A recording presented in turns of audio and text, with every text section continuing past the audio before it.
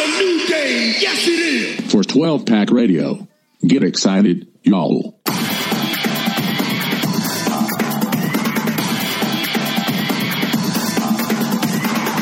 Welcome back, everyone, to 12 Pack Radio, the most interesting podcast in your face covering Pac-12 football news. This is Brian Conger. It's almost awake right now. It's very depressing. We're getting to the end of college football season, and I wish I had like Mozart's Requiem or something, just something real depressing in the background to play right now. But we still have a number of weeks of college football to cover, not only the Pac-12 championship, but we will also be with you throughout the bowl season. And to join me in this celebration / depression is the one and only creator of the Beta Rank College Football Advanced Statistical Model, Mr. Rob Bowen. What's going on, Rob? Oh, I am. I'm happy to be here, and I'm actually back in Pac-12 country for Thanksgiving. So yeah, we're recording at a reasonable hour for you. Which is great. Yeah, I know. No, I actually had to push it back later so my toddler would be asleep so that I could do this. So dad problems, I guess. It was an interesting week in the Pac-12. Arizona gets boat raced. You have the Oregon ASU just rock fight in the second half. Utah firing Mike McIntyre after he was basically fired anyway. But like they put the nails in the coffin physically. You have Clay Helton losing to Chip Kelly in Chip Kelly's first season at UCLA. This was an interesting week, and I'm really excited to talk about it. What stood out for the most in your mind? I think what really stood out was that ASU's offense, I mean, they went back and they've had kind of an up and down mercurial season, but they've had far more good games than bad. But they went out and had a game like they had against Stanford where they had a bad game. Against Oregon, their offense did. I mean, but conversely, like Oregon's defense has had a few good games, but more bad games than good. And they had probably their best outing in the season against ASU.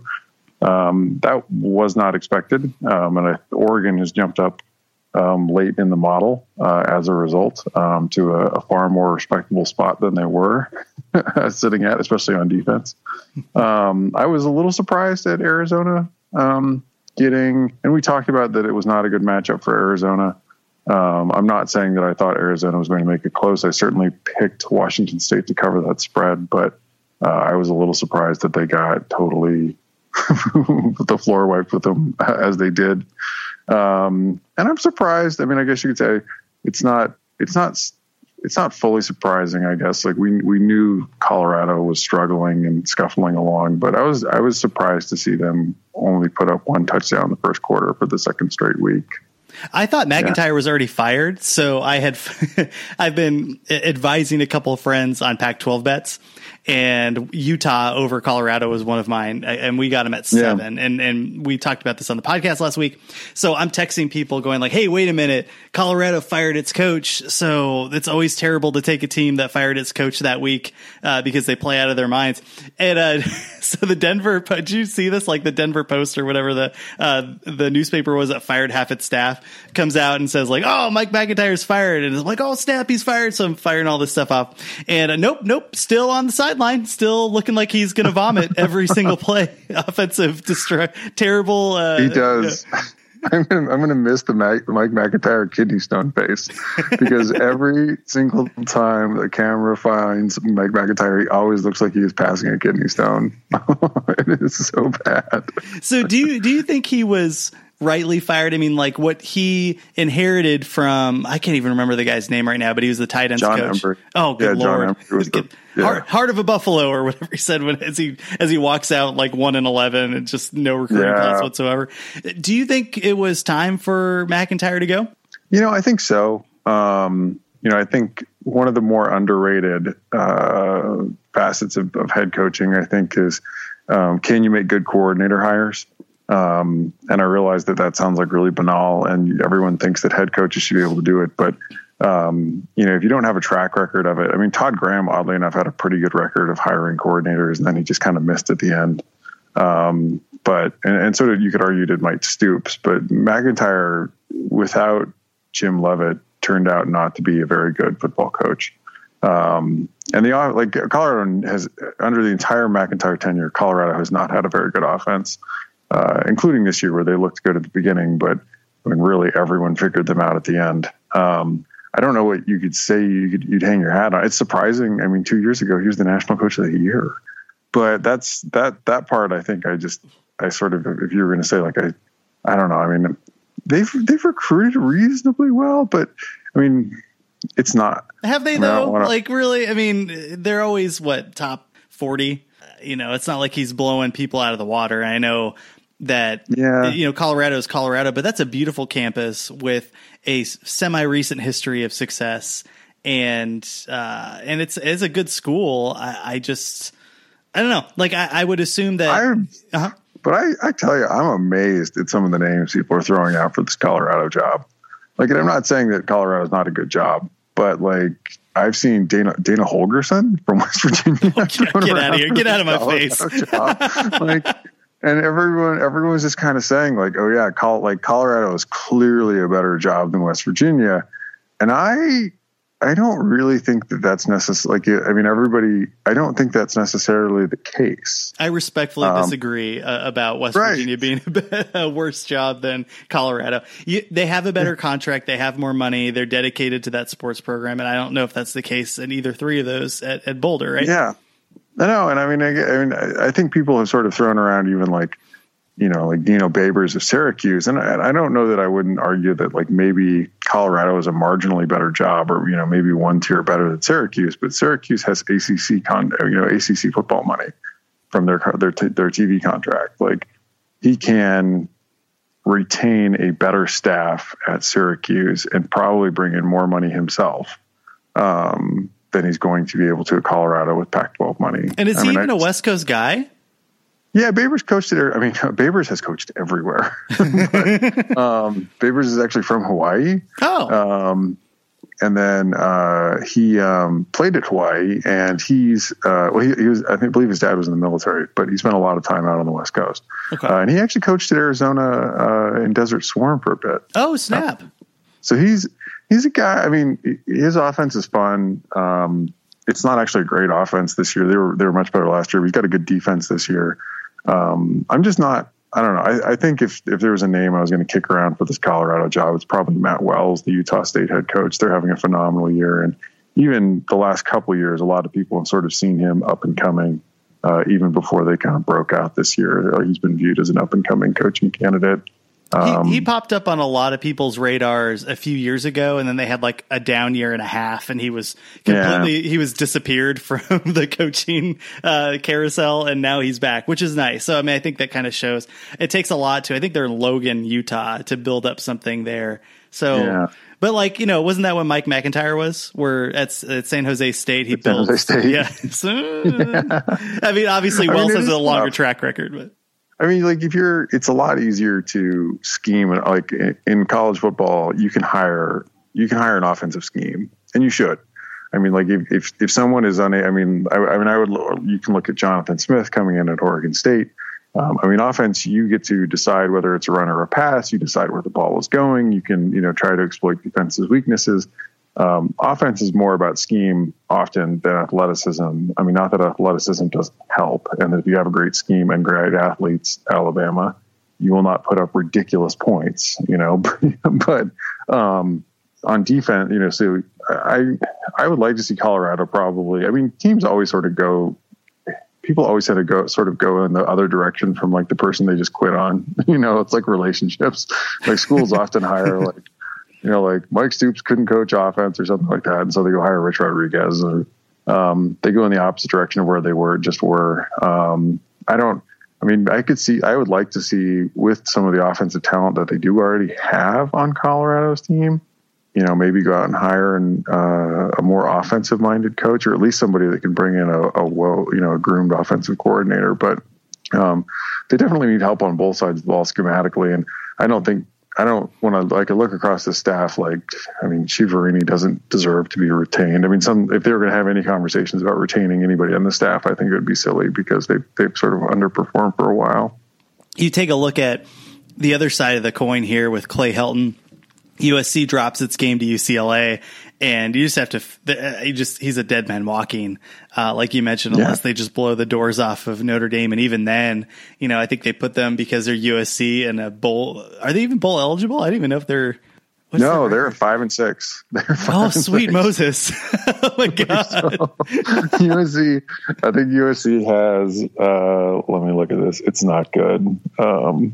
USC has against the Irish. Oh dear God. They have a .10145 shot against Notre Dame. Notre Dame's actually been playing even better down the stretch here. Yeah. So Clay Helton has an infinitesimally small chance of beating Notre Dame and is most likely to lose by close to 30 at home. Yeah, and we'll keep a lookout for all of these coaching changes. And so just know that we'll keep it on our radar. Let's stick to the games here because there was a lot to talk. I guess one thing, congratulations to Utah for not just winning the Pac-12 South, but freaking having to grind for it, right? Yeah, I mean, the Utes had to, it was not a banner year for the conference. It was particularly not a banner year for the Pac-12 South. Utah is not the worst team in Beta Rank to have won the Pac-12 South, but they definitely ran through one of the worst Pac-12 Souths in recent memory. But having to do it, and finish it out without your starting quarterback, without your starting running back, and still being able to grind it out and win is pretty impressive. So congrats to the Utes, and they go get a rematch against Washington State, which maybe Washington State. That one's not wrapped up yet. I spoke too soon, but Washington State or Washington, two of their losses this year, so they'll have a chance to redeem themselves. I thought that the Apple Cup was at Washington this year, and it is absolutely not. And so it's Blues. Yeah, I know, man. Gardner Minshew. One of the most, let me just take a moment. One of the most joyful moments of my life is watching the happiness that is the Gardner Minshew show this year. He is so funny. He's catching balls and throwing them into the crowd and spiking him and yelling and dancing on the sideline. And he should absolutely soak all of that in because what an incredible story. That is why people play sports and why we watch sports is the opportunity for somebody like him to step in and just take up, set the world on fire, like from being a pedestrian quarterback at East Carolina. It just shows you how important scheme is and how important coaching is if you want to get to the next level. So it has been so fun to watch him on the sideline and a pleasure to watch him throwing and slinging around. Looking forward to him to doing that in the Palouse. Trying to think of anything else before we get. The Stanford Cal game was. I think it's canceled. Period. Right? I don't know if they're rescheduling it. It's postponed. So because neither of them are qualifying for the Pac-12 championship game, they're going to play that weekend. Oh. Which is great. It'd be a bummer for that game. Like a rivalry game like that not to get played. So it's great that they were able to reschedule it and play it. I'm trying to think of anything else big picture to talk about. You want to talk about that? Questionable targeting? Yeah. Let's talk about that. So here, you bring it up and by the way, if you like the podcast, you should follow us on Twitter. Rob runs that Twitter account, and it's at 12PAC Radio, at 12Pack Radio.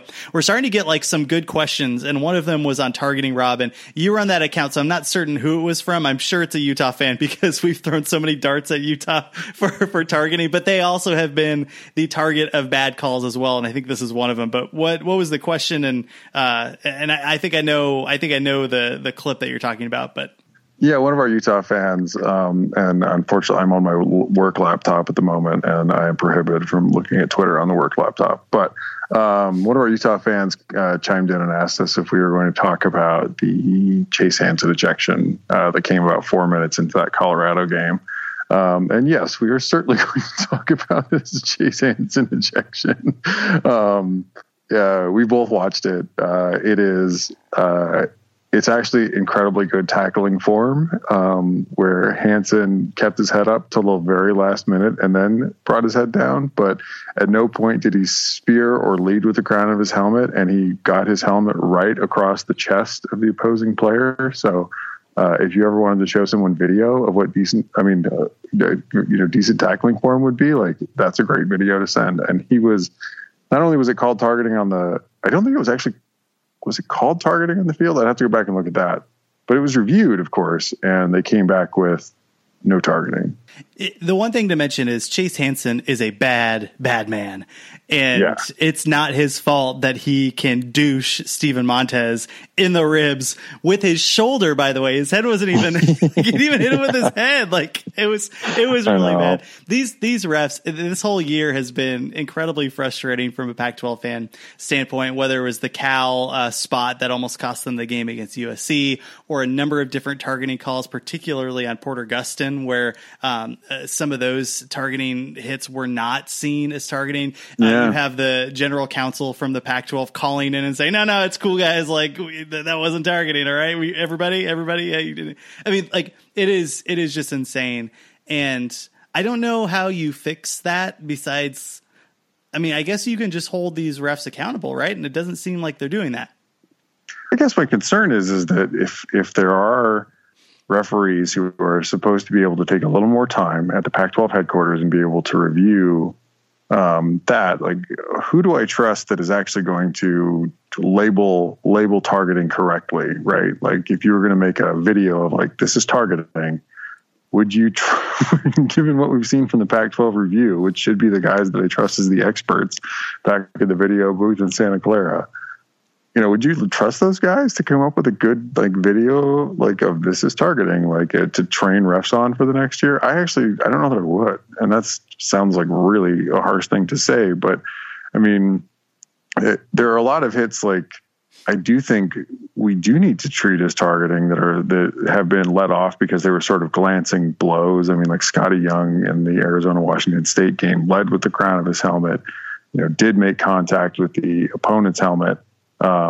It wasn't, it ended up, being let off because it was deemed a sort of a glancing blow or like not a really hard shot. But I mean, he clearly led with the intention of drilling him with his helmet. That part we need to get out of football in order to save football. But like what Chase Hansen did was, I don't know. I mean, we've missed too many obvious ones, and there's too many other ones that get reviewed and, end up going the wrong way after a review. Even that's the part that I would have more faith in it if the review process was getting it right.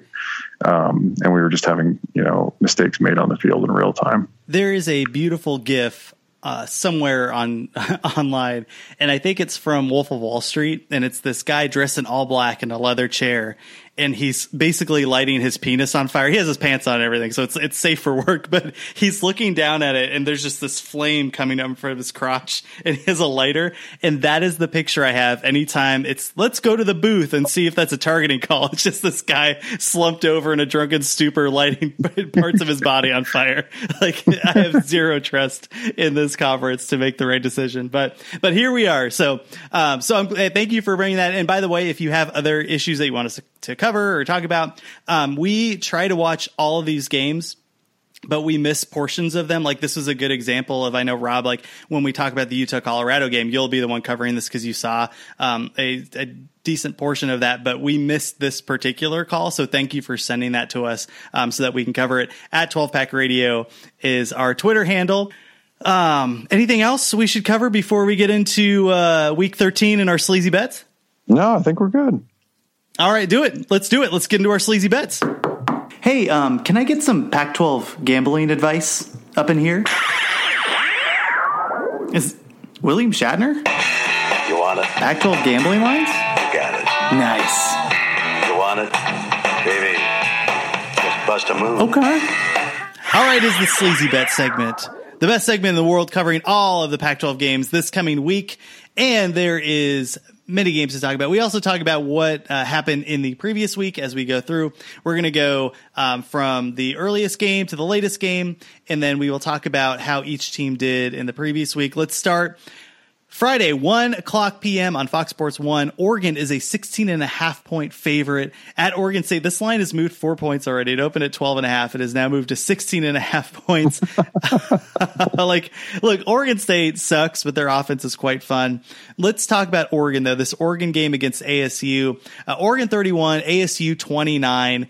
And I watched this. Rob, you watched the first half of this game, and I watched the second half of this game, and you clearly got the better the longer straw in that draw, because holy goodness, that second half was terrible. But tell me what happened in the first half and why Oregon came out to a pretty strong lead and looked really good going into halftime. So I think the real story of this game is I thought Oregon's offense was going to be able to put up some points on Arizona State, and they mostly did it in the first half. But Oregon's defense, which has had an up and down season, just had probably their best game of the season. They showed up. They were able to shut Benjamin down really after the first drive. Arizona State's wide receivers, who are quite talented, had a really, just set of terrible games against the Oregon secondary. And it looked a lot like the Stanford game for Arizona State. Just a lot of confusion and misplays, and Manny Wilkins, without the world's greatest completion percentage, and just a tough game for the Sun Devils out there, and a really for an Oregon defense that hasn't been great all season, probably their best outing, which is, I guess, sort of a good sign because it's still a youngish defense. I was really impressed. Well, take that back. Everything's relative here. I was fairly impressed with the secondary of Oregon, particularly the cornerbacks. I'm trying to remember who was on. I think it was Thomas Graham was on N'Keal Harry and did pretty well. Like, broke up a decent amount of passes. He was staying on him. He was draped on him. This was in the second half of the game. The second half was terrible. ASU ended up scoring 16 points. Oregon scored 3. And I really do blame this on play calling. There were many, many times where you could see that you were able to run this ball against ASU. And for whatever reason, Wilcox kept mixing up the plays and or not Wilcox. It's been a long day. It was just a weird mishmash of play calling, and I thought it really hurt the offense. It put them out of rhythm. There were basically Oregon just needed to run out the clock. They were up fairly handily at halftime and continued to make mistakes and 3 and outs and 3 and outs and 3 and outs. You just go like, how do you not move the ball? It's not like this ASU defense is playing out of its mind right now. It was just weird play calling. And I think that just kind of led to the result, which you had in the second half, which was 16-3 ASU. And ASU had a chance to tie this game up at the very end. So they score a touchdown and they go for 2.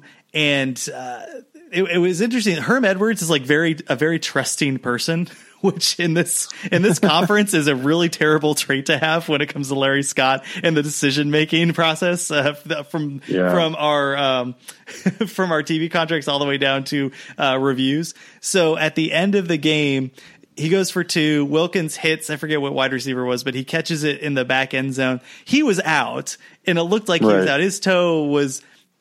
It was barely on the line, but it was on the line. But I was surprised that Edwards didn't push for a challenge or anything. He kind of just he accepts he did this in the San Diego State game too. When it was when the targeting call, he's like, well, them's the rules. I guess we lost. Right. And he did the same. Yeah. What are you going to do? He did the same thing here, which actually is a breath of fresh air when it came to watching Rich Rodriguez scream his head off, or we were talking about Mike McIntyre having an ulcer on the other side of the coin there. But anyway, I thought it was interesting that Oregon does not have an offensive identity. At least it doesn't look like it after this game too. And watching some of the other games, I happen to be a lot more of a fan as we were going through the season of Oregon. And Rob, I have slowly swung your way in the sense of this isn't really that good of a team. And the announcers were talking about they got all these players coming back and a good recruiting class. This is a national title contender. I'm like, hey, let's pump the brakes, man. Let's pump the brakes. Yeah, whoa. That's bananas talk. Holy moly. Somebody somebody had a critique of Oregon that, that it's, and what really let Arizona State back in the game partly was Oregon turnovers late. But Justin Herbert had regressed. And I think the comparison people make is last year. And this is something we talked about early on, that Herbert ain't played nobody. That, last year that it was a little bit of fool's gold, and I wanted Herbert to prove it to me this year. Against good defenses, that he could do it, because last year his stats that everyone fell in love with were against some of the very worst defenses in the country. And I think this year, he makes some throws sometimes. I mean, some of it's on the play calling. Some of it's that Sewell is out there, freshman left tackle who was phenomenal. And it's been a little harder for them to run the football. But Herbert, one of his interceptions in the Arizona game was just baffling. I mean, it was like the dude couldn't read zone. because he threw it right to Arizona's player. I think this Oregon team, they're interesting, and this staff is interesting. We don't dive a lot into recruiting. Oregon's number 4 in recruiting right now. I mean, they're crushing football recruiting.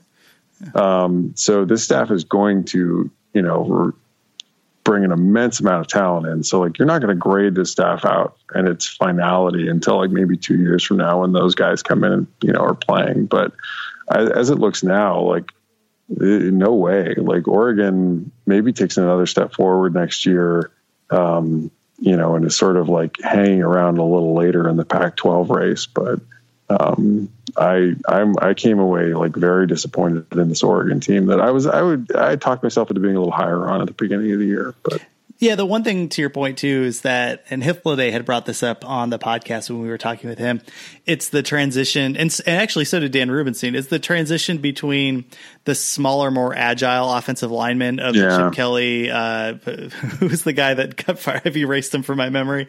Helfrich. Yeah, Helfrich era, to the bigger, more like just the beefier, stronger offensive linemen, and that process is happening. So I guess I can see a scenario where that is a problem. I have to go back and watch Hifliday's videos on this particular game to see what the actual problem was. But what did they specifically do in the first half that got the ball moving? I mean, I know that the turnovers were a problem and stuff, but I mean, the fact that they were able to put up, what is it, like 20, 28 or 29 points in the first half and then 3, what were they doing better in the first half? They were running the ball well, particularly outside. Like they were able, I mean, Arizona State had no answer at all. I mean, and Arizona State was sort of clogging up the middle.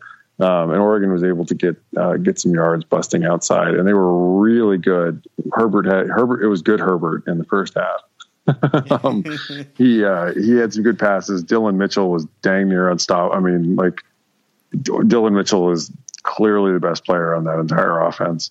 And he had a phenomenal first half, including just blowing by one of the Arizona State defenders. And Arizona State looked very, very confused. And I do want to say that some of it is that Oregon, kind of came out flat in the second half. But Arizona State made some adjustments too to slow down, this Oregon offense, and tip the cap to them because Oregon's not an offensive juggernaut. This season, the part that I'm a little more, and if I was going to talk about disappointment on this Oregon team, it's that this defense is so bad, and this was their best game. But like, I came in expecting a lot more from Jim Leavitt. All the talented players. I thought they did a good job in the second half. I mean, in this game they did a good job, but there was a lot of big third downs where that defense really stepped up, put pressure on Manny Wilkins, and I was really impressed. And like, the offense did them no favors. I mean, they were on the field basically that whole second half, and I'm going like, ASU has to win this game, right? Like, Oregon is giving me nothing, and the defense time after time after time was able to step up. But I'm with you in terms of like the long term, but I was impressed with them specifically in the second half of that game. Let's move over to Oregon State. So Oregon State lost to Washington 23-42. I'm going to be super honest. I did not watch a minute of this game. Did you watch this? I will confess to catching the highlights and rooting desperately for Jonathan Smith's offense to backdoor cover, and they did. God bless them, because there was a moment early in this, where it was ugly in the first half, and Jake Browning looked unstoppable. Like, every Jake Browning Heisman moment tweet I had tweeted out all season, I thought he was going to make me pay for it just then and there. Because I think there was a point where Washington was up like 28 or 31-3 or something absurd like that. And it's like, oh, this is going to get really ugly. Like, thanks, Vegas was right, I was wrong. But Oregon State, at the end came back and scored enough points to get over the line. So shouts to Jake Luton, man. I love Jake Luton. He is so fun to watch. Jake Everson had a great game. Sorry. Well, no, it was just the one thing that drove me freaking nuts is that there's no like siren Jake Luton is playing the game, y'all alert on Twitter. Yeah. So I didn't watch a minute of basically any Oregon State game if I wasn't gambling on it. And all of a sudden I flip, I forget what game it was. I'm like, oh, freaking Jake Luton's in. How about nobody's telling me this? Like, this is fun to watch. And you mentioned Jamar Jefferson, 115 yards. Yeah, Jake Luton didn't have that great of a game, 190 yards and a touchdown. So it wasn't like he was slinging the ball around as well as I would have liked him to. But I'm sorry. Go ahead. I cut you off. No, Jefferson I cut you off. Actually, I apologize. But Jefferson averaged 6.1 per carry. Hell yeah. Against this Washington defense. Like, give the guy should make. Like, I know it's tradition not to put an underclassman on the All Pac-12 team, first or second team, but like Jamar Jefferson deserves it. Like, the guy has had just a phenomenal year behind that crap line. Yeah, and that's a good freaking front seven, Washington. Yeah, yeah. I mean, going against Benberg Curvin. Yeah, like this was exactly what I expected from this game. Like, Washington being able to put up a bunch of points because Oregon State's defense is just god awful, but Oregon State's defense is actually kind of sneaky fun, and like they put up some points.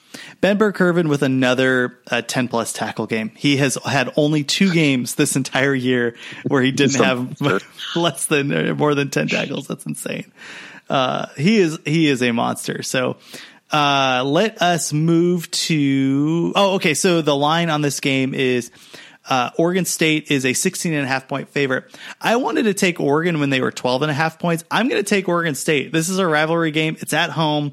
I didn't like anything that I saw out of Oregon in that second half of that game. I understand that they're a significantly better team, but I like the fact that Oregon State could actually move the ball. And like you were saying, Rob, the fact that Oregon's defense isn't as strong as we had anticipated over the course of this year. And I clearly believe that heading into this game. So I'll take the 16.5. What the hell? I'll take Oregon State. What about you?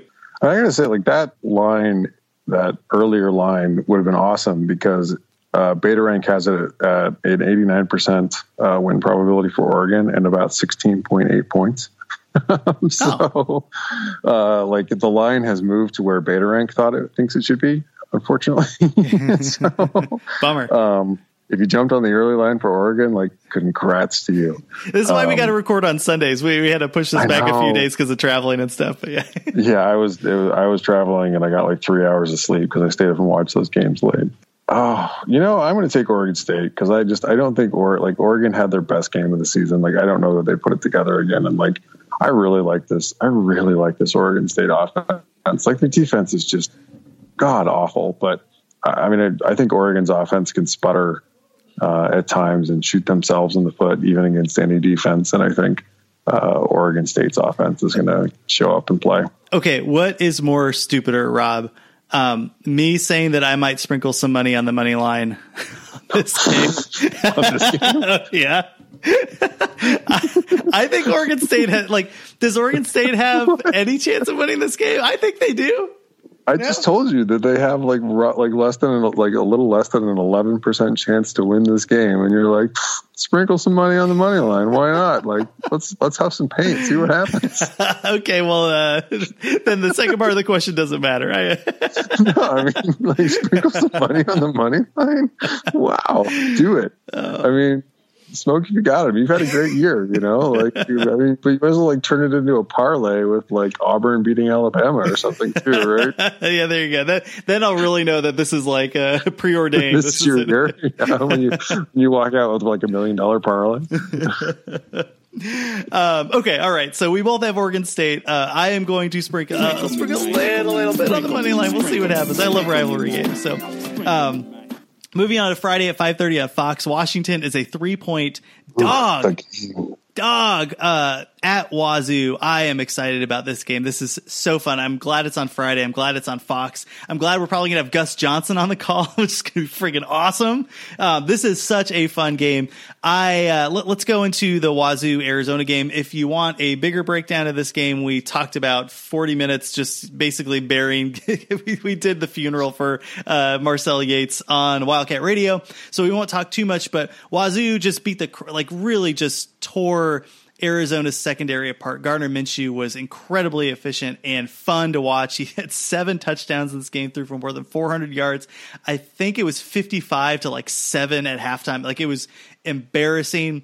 And but with all that said, Arizona's secondary isn't that good, and our breakdown of this game last week was, okay, well, maybe Arizona has a chance if they have 2 weeks to prepare, which they did. If Khalil Tate is 100% healthy, which he was. And, if Arizona wins, it'd be 45-40 or, 50 we in no way thought that Washington State would score 69 friggin' points on Arizona, and that's what happened. So they come in looking real good against a Washington team that we just talked about in their game against Oregon State. I'm curious what your numbers say on this, Rob. So this is the late game of the year. This is going to decide the North. It's against the number 12 team in beta rank, Washington State, against the number 29 team in beta rank, Washington. So Washington State comes in with the number 4 offense in beta rank, the number 70 defense. So a defense that has its spots and has its moments, but isn't great. But they've been significantly better than they were last year on special teams at number 34. Washington, on the other hand, a little more of a balanced team. So they come in at number 35 on offense, number 27 on defense, number 99 on special teams. They have been terrible special teams this season. In particular, their freshman kicker has just been bad. Yeah. So this is. And let me just stop you. That's saying it in light of watching the debacle that has been Mike Leach's special teams over the entire course of his coaching career. So this is pretty bad. Kyle Sweet returning punts is a revelation for that Washington State team. Washington State is a 74% favorite in this game, which is, I say this every week, things that happen roughly 26% of the time are not unusual. So Washington winning this game would not be an immense surprise. That being said, Washington State's about a 7.8 point favorite in this game, and I like the Cougs. I think Vegas is this is the 3rd week in a row they've had a line that's been low. And they the Cougs are just monsters against the line this season. Yeah, they're waiting for the brain fart game, which has not come. They know, Vegas knows. They're just torching the line this season. And it's not that, that's 1 touchdown. Washington could turn Washington State over once, and that's erased, and it's basically even in this game. But I like this Washington State team in this game. It's at home. They've got the better special teams. You give them any kind of field position advantage, or if Washington State ends up with any turnovers from Washington, if they end up even +1 in this game, I really like Washington State to win it. So yeah, I'll take Washington State in this game. I 100% agree. I don't trust Washington's offense, even though Myles Gaskin is back. Oh, yeah. I tend to be a little bit higher on Washington State's defense for whatever reason than your numbers are, and consistently this year, I don't know why. I've just seen them, and I just like what I see. I think they're a little bit better than the statistics show.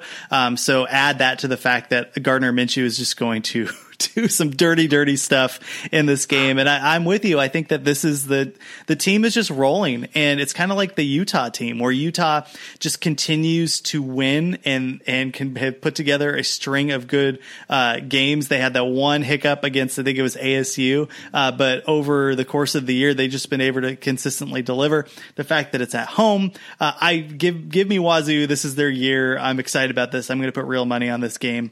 And we shall move on to Saturday. I forgot to say, and Washington's real weakness this year on defense is they have not been great on pass rush.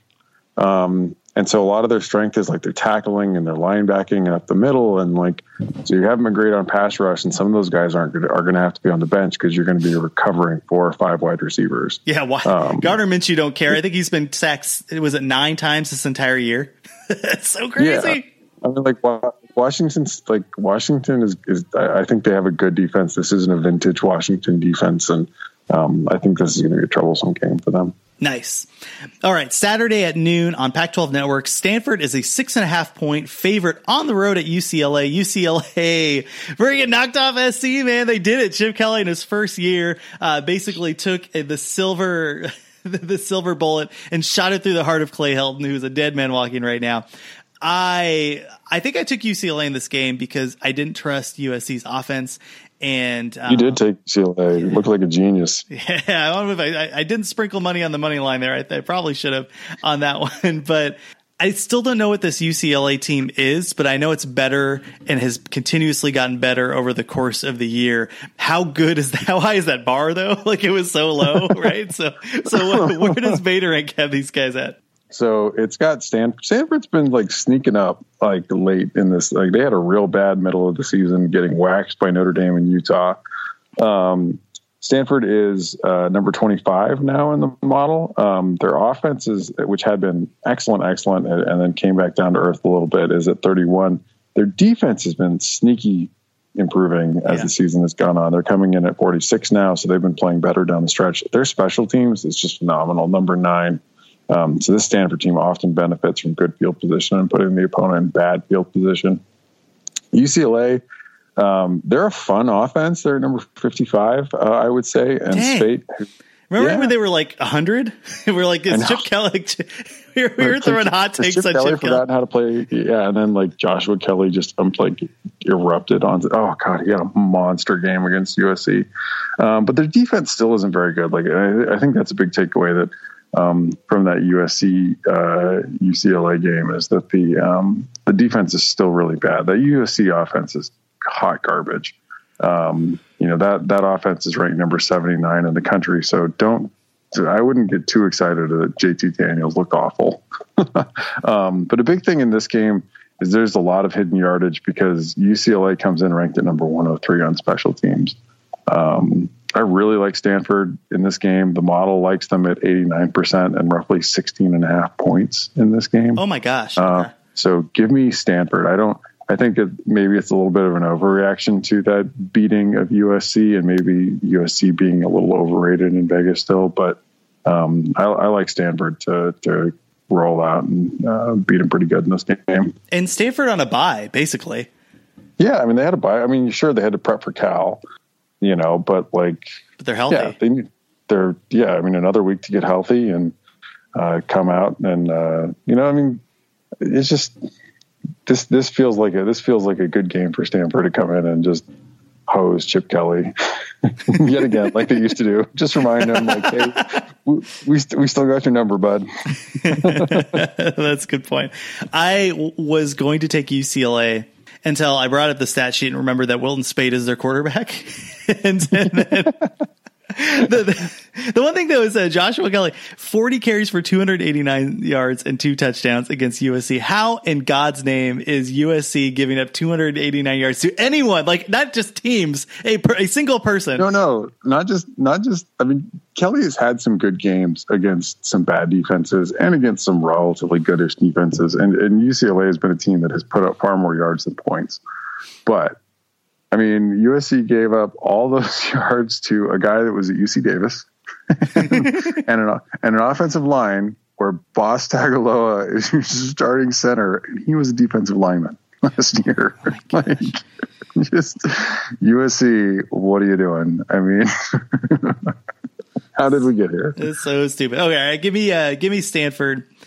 And 16 points, man, that's like a 10-point difference in the score. So I might give up some points, maybe get a little bit more, get sleazy Vig off of my my back here.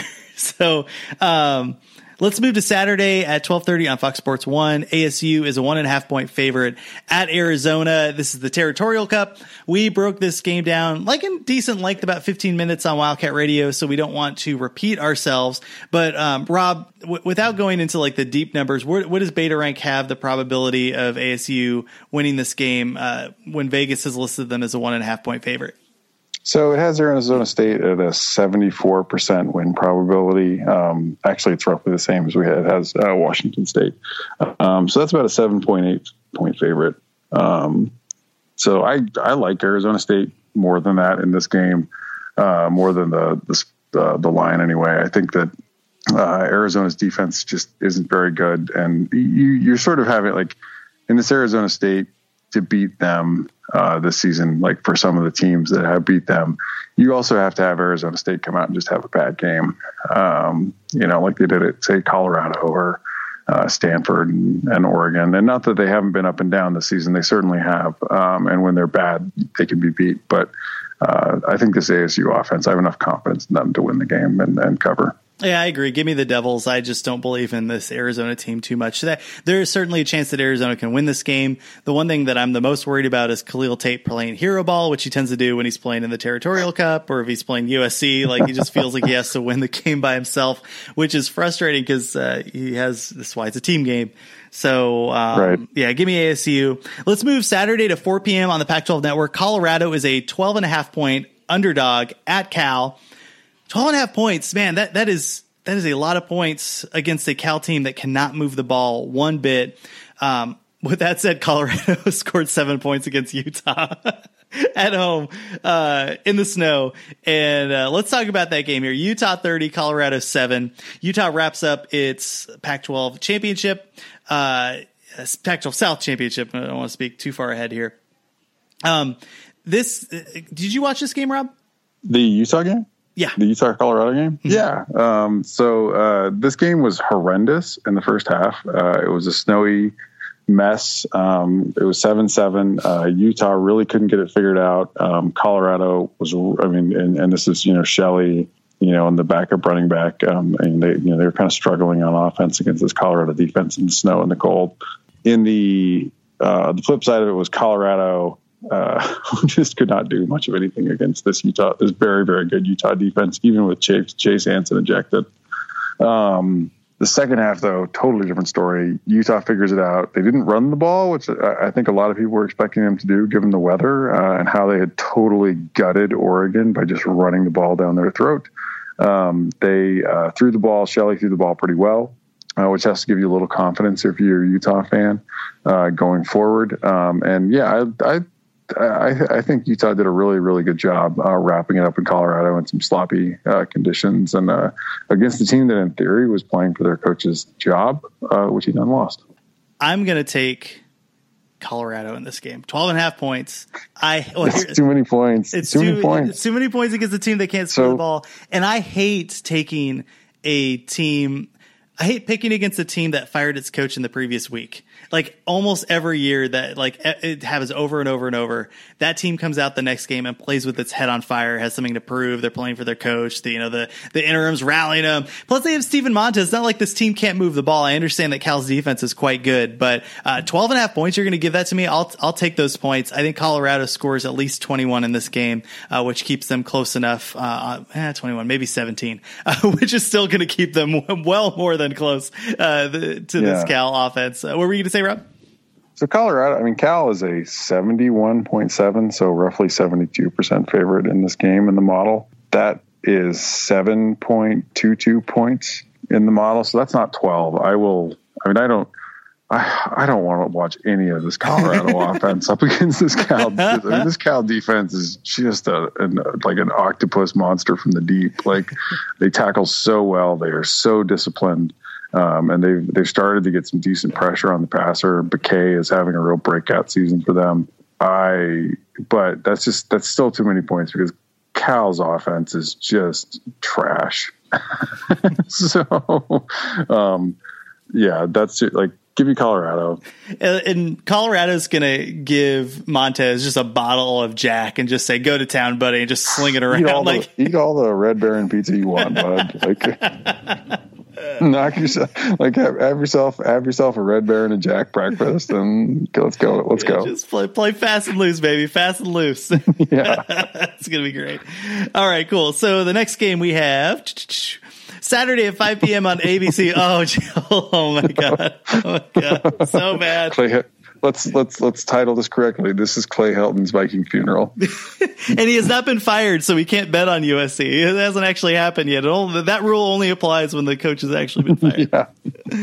Yeah. Notre Dame is an 11.5 point favorite on the road at USC, and this could get ugly, I think, right? Like, so what do you? I don't know anything about Notre Dame aside from the game that they played against Stanford, which I watched in full. I know they are good. I know their defense is pretty good, but what's the update on the numbers here?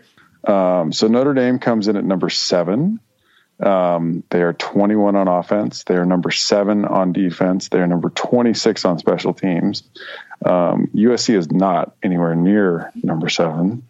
They are number 69. So congrats on that. Yeah. They're number 79 on offense, 50 on defense, and 71 on special teams. The model loves Notre Dame in this game. It has this actually maxed out. So Notre Dame roughly a 98.45% favorite to win this game. So like the way that the probability works out is that the distance between these two teams in where BetaRank puts their scores, there have been roughly like almost 1,100 games in the data that I have of games in this distance space. And there have been 11 upsets in like 1,100 games. So ish. Upsets, though, not the spread, right? Just the upsets. Yeah. So, but I mean, this roughly works out to almost 30 points. See, in Oregon wasn't in there. So, yeah, I guess sprinkle the money on the money line there. Oregon State. Yeah, I mean, there's a chance. But, yeah, this Notre Dame team, I mean, they just massacred Stanford early in the year. And they've been playing a lot. They haven't been as high in my model in parts of the year as they have started to come on late. They have started to play better as the year has gone on. And I really like this Notre Dame team. I feel like they're surging a little bit coming into this game.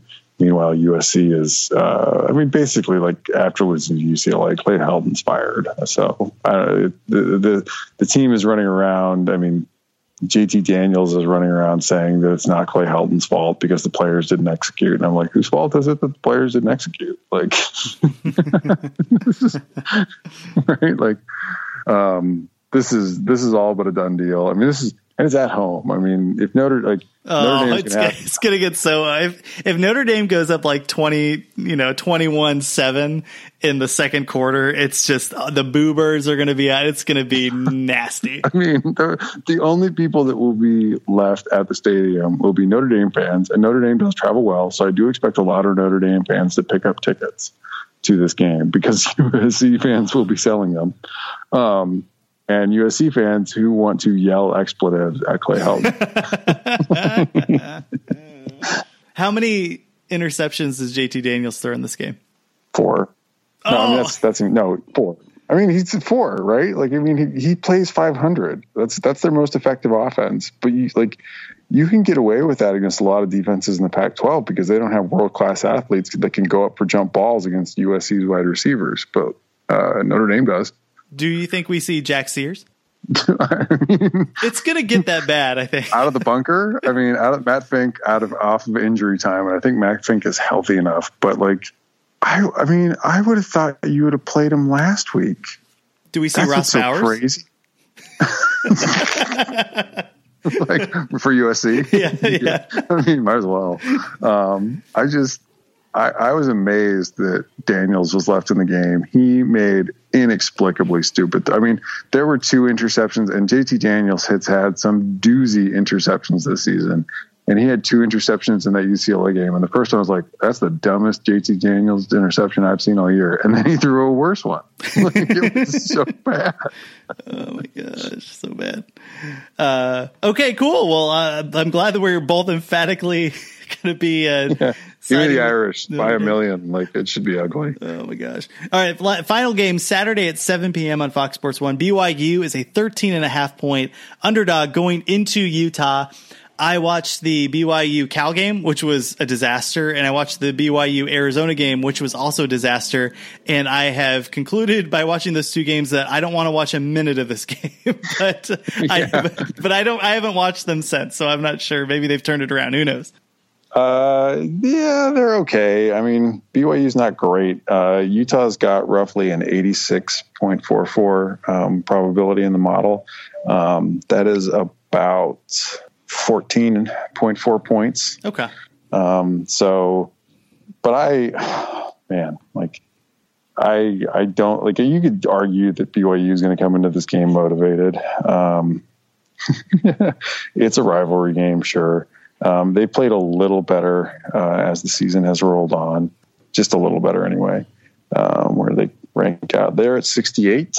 They're at 100 on offense, 40 on defense. They do have a decent defense, and 46 on special teams. But even with the points here, and Utah, no, but Utah still doesn't have their starting quarterback. I know, that's right. If BYU's defense shows up, how are they going to move the ball? This game's going to be like 13-0 or 13-3 or something stupid. No, it'll be like just under the spread. I don't like. I feel like this Utah team is putting it together a little bit more, and I still. What was the spread again? 13.5. Give me Utah. The model thinks it's 14. What the heck? I still think the model is a little high on the Utah offense, and it hasn't fully factored in the injuries yet. But yeah, I think Utah comes out motivated. They've had a kind of things going their way this year, and that defense is good. Yeah, give me BYU, and the reason being that it's a rivalry game. If the number is basically close to your model, and the fact that BYU has a good defense and Utah is kind of sorting through some stuff. I think Utah wins. I want Utah to win. I do think a Utah versus Washington State game would be quite fun, particularly with Utah's secondary. So I'm going to be rooting for. I do not want to watch Utah Washington again. I'm sorry to all of the Utah fans that we have and the Washington fans. I don't want to watch that game. The second half of that game was an affront to modern football. But it's going to be with Gardner Minshew, like the spruce. No, Washington State. No, not. I will happily watch Washington State Utah again. Happily watch that game again. I do not. That Washington game early in the season where Utah and Washington played, and the second half was just a series of both teams blitzing and like Jake Browning and Huntley just like buckling under pressure. Yeah, Huntley did his best Khalil Tate impression, which is basically just horrendous. Like no one could run the ball, no one could throw the ball, no one could do anything. It was just mind numbing. Yes. Do not make me watch that. Get it together, Washington State. Like let's save us all. I forgot about that game. They wiped that out of my memory. Love that Washington State Utah game, which I did watch early in the season, and it was on Pac-12. Was like an actual fun game. And I think Utah fans, like they did lose on there's a questionable call in that game that went Washington State's way that helped them win the game. But I would still say like Washington State, like both of these teams are far better than they were then. And I would love to see that rematch. Okay. But I just want you to let you know, you are going to hear it if Utah covers. Well, it won't be the first time and it won't be the last time. They will not. There are things that they will forgive, but picking BYU in the Jell-O mold bowl is not one of them. Oh my gosh. Yeah, it'll be, look, I'm rooting for Utah, but it's a rivalry game. It'll be cold and BYU's defense is pretty good. So we'll see. Yeah. It would be funny if Utah lost, though. Like, it would be not. Oh my god!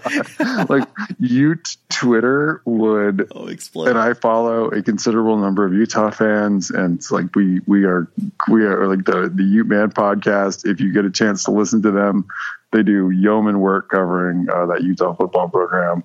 I do not want to see the Utah Twitter meltdown if they lose to BYU, because they have talked massive amounts of shit about this season and about BYU. I mean, BYU's been kind of down for a while, and they have talked so much smack. And if they had to eat any of that back, oh my god!